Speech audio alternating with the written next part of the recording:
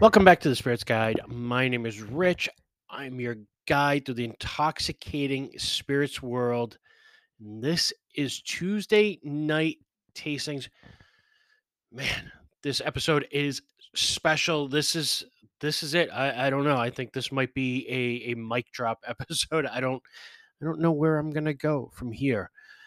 I am here tonight to talk to you about 1992.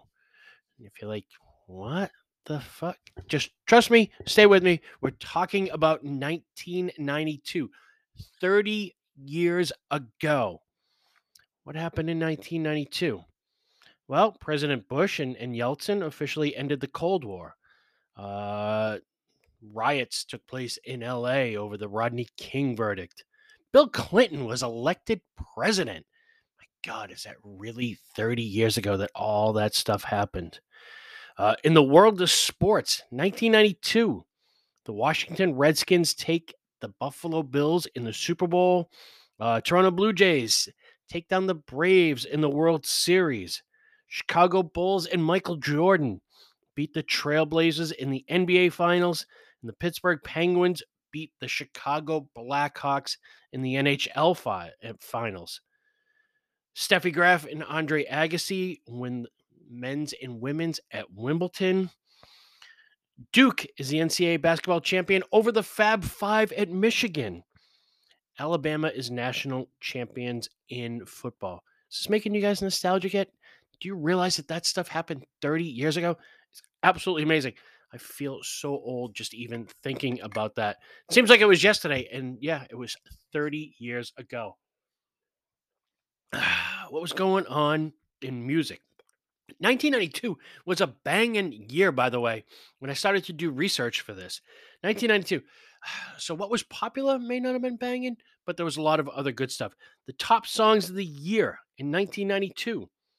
Number 6, Tears in Heaven by Eric Clapton. Baby, Baby, Baby by TLC. Save the Best for Last by Vanessa Williams. Jump by Crisscross. Baby Got Back. Do I even have to say Sir Mix-a-Lot? And the number one song of 1992, End of the Road by Boys to Men. Movies. Again, it's kind of confusing because there was a lot of great banging movies that came out in 1992. But the box office draws, number one at the box office, Batman Returns. Number two, Lethal Weapon 3. Number three, Sister Act. Are you kidding me?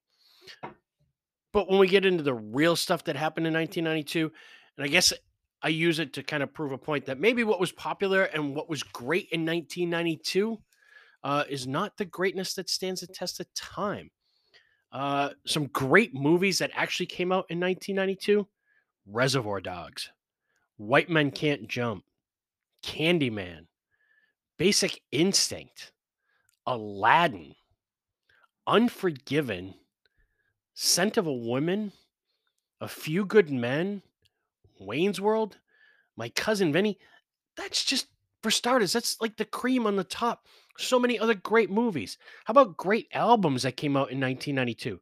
Beastie Boys, Check Your Head. Automated for the People from REM. The Chronic, Dr. Dre. Dirt from Alice in Chains. Rage Against the Machine, self-titled debut. Eric Clapton Unplugged. One of my favorites, Southern Harmony and Musical Companion by the Black Crowes. Core, Stone Temple Pilots. The Bodyguard soundtrack. New Miserable Experience, and again, another one of my favorites from Gin Blossoms. Just a great array of great albums. It's amazing that none of those made the top five in singles, but they're albums that stand the test of time. By the way, top books. Uh, I found this interesting. The top five books in 1992, two of them are Stephen King novels, two of them are Danielle Steele novels, and one of them is a John Grisham. Dolores Claiborne, top selling book of the year. Uh, Pelican Brief, John Grisham, number 2. Gerald's Game by Stephen King, number 3. And then Mixed Blessings from Danielle Steele and Jules from Danielle Steele. Maybe the Stephen Pelican Brief. Yeah, there were some other great books that came out that year. Men Are From Mars, Women Are From Venus, Rainbow Fish, Band of Brothers, The English Patient. So again, things that were popular within 1992 don't necessarily stand the test of time, but things that kind of laid in the back and laid down became even greater as time went on. So, you know what else happened in 1992? Glendronach laid down a barrel of single malt scotch, 100% malted barley. They laid it down in Oloroso sherry butts. What does that mean? Well, this isn't a seasoned sherry barrel. This is an actual sherry butt. So it's a little bit bigger, uh, you know, than a standard, 53-gallon barrel. And they laid it down and they laid it down. And over those years, by the way, 1992, I'm not even 21 yet. My daughter, not even born yet. Hell, my girlfriend, not even born yet. Yeah, I'm a lucky guy in that way. Uh, what happened in that time? Uh, my God, Clinton presidency, the Clinton presidency scandal, 9/11 happened. The Red Sox won the World Series. The Patriots won on a string of Super Bowl titles. One George Bush, second George Bush, Donald Trump, all kinds of crazy stuff is happening. While all this stuff is going on, the Gulf War, things happening in the Middle East. It's just a barrel sitting in Scotland, resting, laying there year after year after year until finally last year, 2021, they decided to dump that barrel and bottle it. There are 383 bottles of this available. And this is what we're talking about on Tuesday night tastings. The Apex, maybe the biggest, the oldest. It's not necessarily the oldest because I did get to try some of the Bacta stuff, but I didn't have high hopes for that. It was very weird. And it kind of proved the point that sometimes if you're old and interesting, that's all you are. It's just old and interesting and it doesn't make you good. This, I have really, really high hopes for. Here's the story on it. Back in 1992, they barreled it, they aged it for 29 years. They bottled it as a single barrel. It went into the barrel May 6th of 1992. It is barrel number 217. The sample I have is off of bottle number 92 out of 383 bottles. It is bottled at cask strength, 110.8 proof. Again, aged in Oloroso sherry butts. Here's the story on it. I knew it was getting released. And sometimes when you see these things, they're so far fetched and they're so outrageous that, I don't know that I could ever even get a bottle into my store. And then once I get it, something like this starts to climb up the price ladder. I don't know if I can sell this. It takes a very specific customer. Now, that being said, I'm fortunate enough to have some great customers that I can go to and say, like, hey, are you interested in this? And then make an educated buying decision on my end of whether or not I want to even try to obtain these bottles. And this time out, I just knew I had to have this bottle. I love Glendronach. They're owned by Brown Forman. The Glendronach 12 is great. The Parliament, the Portwood, the 21, they're all great bottlings. Everything about them is fantastic. I had really, really high hopes for this.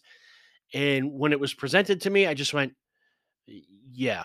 And my sales rep said, Are you serious? You want to order some of these? And I said, I'll take as many of these bottles as you can get me. Now, again, think about this. There's 383 bottles in existence for the world. So, how many of them stayed behind in Scotland? How many of them went to other countries? Where did they all go? I don't know. But I know that 383 bottles is not a lot. We probably could have sold 383 bottles in Massachusetts, let alone the whole United States, let alone, Scotland, England, Ireland, Japan, where they love single malt scotch, India, like all the markets all over the world, only 383 bottles. It's mind blowing how little of this stuff is in existence. I was going to take as much as I could, and I put in my order, and then I've got to play the waiting game. You pre-order, you hope your account gets approved, you hope you've done enough in the past that you can get it on that allocation list. And as it turned out, I got one bottle. I had one customer I know who is a huge fan of single malt scotch, likes really, really good stuff. And I went to him and I said, "Hey, I might be able to get this. If I do, do you want it?" He said, "Absolutely." And I said, "Well, it should be in June. It's gonna be probably about $800 a bottle. Save up, I'll hold it for you till Christmas." And then when it came in, I put the pictures up online. If you guys scroll back through Facebook, in fact, you don't even have to scroll back through Facebook or Instagram. I'll have these pictures reposted again today when I release this episode. I put them up, and then I went back to this customer and I said, "Hey, it's here. You don't have to take it." His eyes lit up and he said, "I'll take it right now." I said, "Beautiful." From a business perspective, I can't ask for anything more than to get in an $800 bottle and then sell it immediately there afterwards, so that invoice is paid. And I didn't ask for anything. Sometimes customers will offer, like, "Hey, I'll bring you back a sample. Hey, we'll crack it here." And I was very specific. This is your bottle. You paid a ton of money for it. Please don't crack this here. Go home, share it with family, share it with friends, whatever. And he said, "You know what? I'm going to make sure you get a taste." And I said, "All right, well, if that's the case, I just happen to have an empty vial right here. You can take this home. You don't have to bring the bottle back. Just pour a little bit in this vial." And that's what I've got in front of me. Oh man. I I truly waited until I got this in front of me. You know, the sample got brought to me, last week, and I knew immediately, like, all right, this is what I'm doing next Tuesday. No Tuesday night flights, no Tuesday night tastings. This is it. One and only sample, mic drop. So I haven't opened it, I haven't smelt it, I haven't tasted it. This is it, real, raw, live as it happens.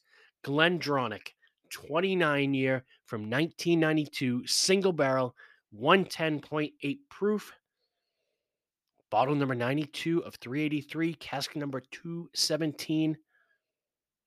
Oh my goodness. So I will tell you this, I got it from my friend Bob, who was the one who bought the bottle, and he shared it with his brother-in-law, Tim.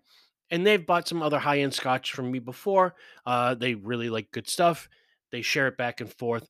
And Tim had initially come in and he said, "You know what? I like the Glendronach 21 better. It takes a weird turn after that." And I thought, all right, everybody's got their opinion. And, at this point, like, it's a 29-year-old scotch. I don't even have a frame of reference to compare this to, but you like what you like. And a lot of times I've liked the younger offering better than the older offering. So I get it. And I also remember talking to the people from Pernod Ricard when I tasted the Redbreast 27. And their exact words were, when it hit 21 years, it took a sharp left hand turn and it didn't taste like anything else. So it wasn't surprising to me that he said that, and his initial thoughts. And this is all I have to go on at this point, was when he first tasted it, he liked the 21 better because the 21 was more about the whiskey than the barrel. He felt the 29 that I have in front of me was more about the barrel than it was about the scotch. And then he came back to me a week or two later and said, "You know what? I changed my mind." That 29 is absolutely fantastic. And what I attribute that to is the fact that it was bottled at cask strength at 110 proof. A lot of times when you open a bottle that is cask strength, they can be tight when you first open it. I experienced this with Redwood Empire Haystack last year. I talked about it with Jeff Duckhorn, the master distiller at Redwood Empire, and he said the same thing, that sometimes when you have bottles that are cask strength, they're really, really tight and they need to open up. They need to get some air in them for the flavors to kind of properly express themselves. So I really don't know what I'm getting myself into. I've got, you know, Tim's initial reaction, his change of heart later on, but I have such a small sample. I really only get one crack at this.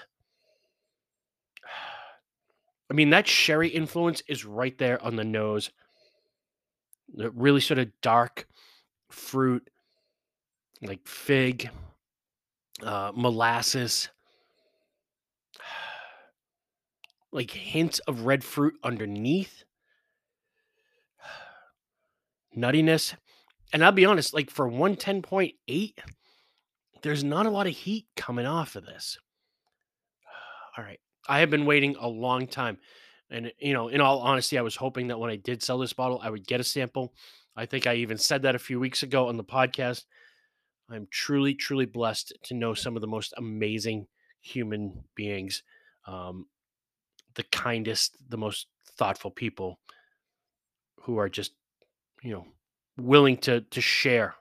You know, the fact that somebody paid this kind of money for this kind of bottle and still thought enough to share some with me, um, just makes them incredible. All right, here we go.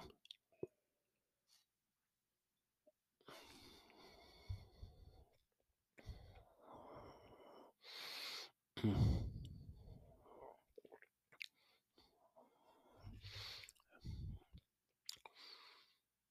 Wow.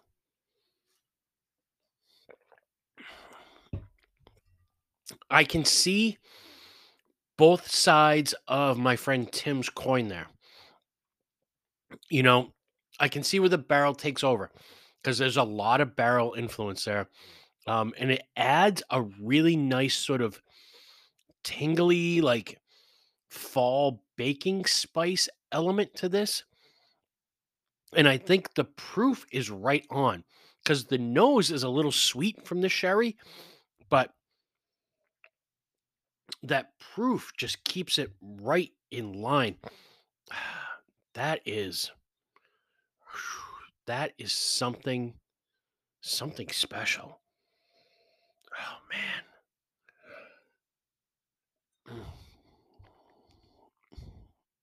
Mm, mm. Lots of red fruit. And by the way, the color on this is outrageous. There's like an amber, like brick red, like not new brick, like old sort of brick red. It's not, sometimes sherry finished scotches, and like this a lot when they're kind of rich and heavy and sweet. This is not that at all. Those flavors are there, but man, it is just oh, beautiful. That is gorgeous. That is, man, on the finish, the flavors just keep coming.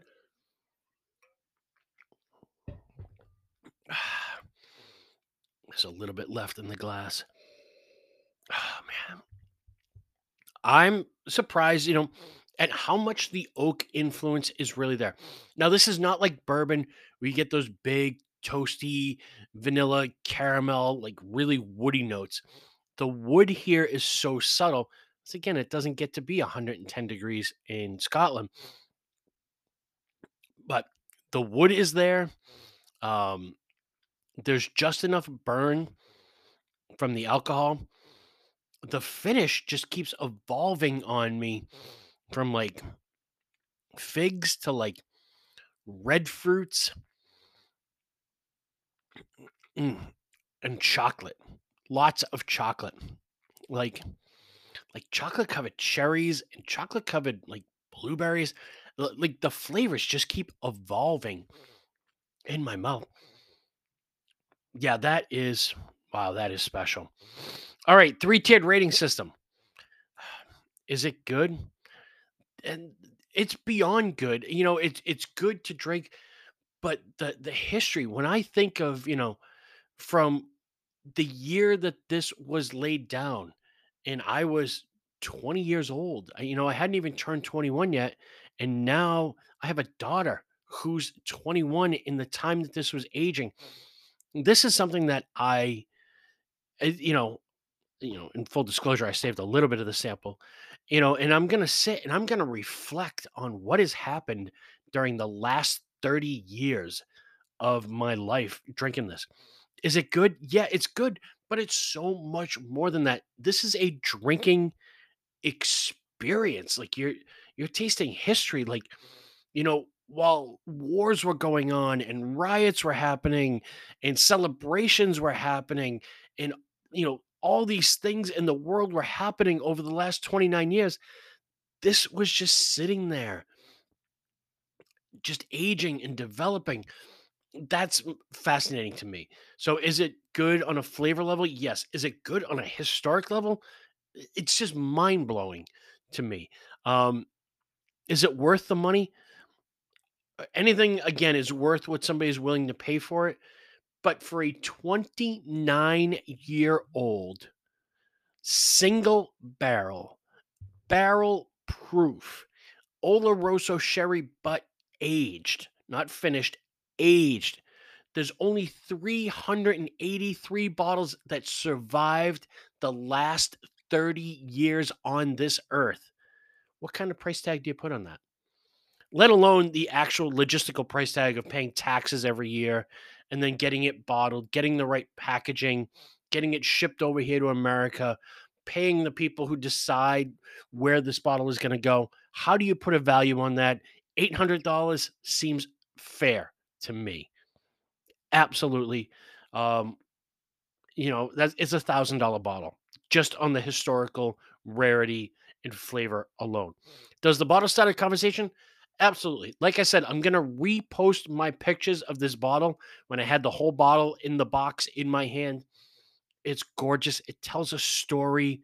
Um, yeah, does this bottle start a conversation? It absolutely does.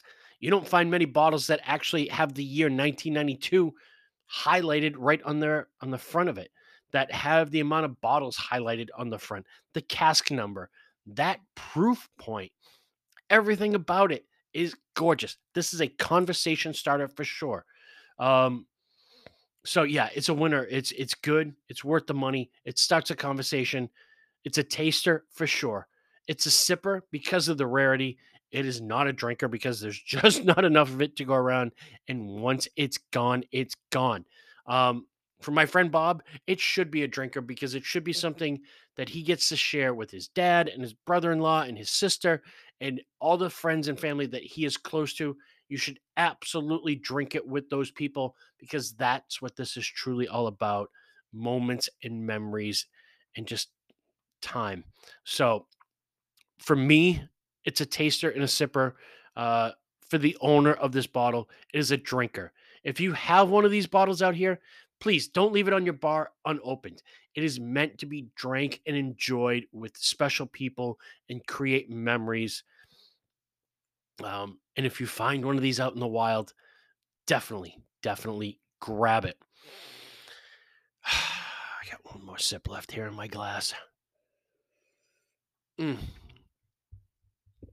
Oh man, just like a mouthful of chocolate covered fruits, maybe even raisinets. That's amazing. All right, that's it. I don't know where to go from here, guys. I don't know what to do next Tuesday. I don't know how to top this. I don't know that I'll ever taste anything this amazing and this rare again. Thank you, Bob, if you're out there and listening. And Tim, you guys are awesome, and I appreciate it so much that you think enough of me to share this with me. And for the rest of you guys listening, if you like what we're doing, and if you're here and you're listening, you obviously like what's going on, go to the podcast page, click that follow button, give it a 5-star rating, share it out on your social media. Let your friends know, who are into the same kind of things that we are into, that there's a podcast for them to listen to. Follow on Facebook and Instagram, where I'm always posting things that I'm, drinking, reading, Listening to, by the way, Vinyl Sunday. I'm having a ton of fun with that. This week, I can't believe I scored that Elvis Costello album in flawless mint condition. I was so excited by that find. Um, yeah, follow Facebook and Instagram. You can leave comments, reviews, and you can message me through both of those sites. And here it is. I'm looking for a permanent co host. You know, I don't care if you know a lot about spirits and you want to have a discussion, or if you know a little bit about spirits and you want to learn about it. If you want to come here, hang out, we'll geek out about movies, music, books, TV, whatever. We'll drink some cool spirits. If you've got samples you want me to try, or samples of things that I've tried that you would like to taste, email me, the spirit guide 89 at gmail.com. I'll be back on Friday with another full length episode. I know I said I was going to shut them down, but we were back last week. I was very excited. I feel reinvigorated. I was going to take a break, but I don't feel like it. I want to keep this thing going and keep the journey going. So I will talk to you guys again on Friday. Enjoy the rest of your Tuesday, and I appreciate y'all. Cheers.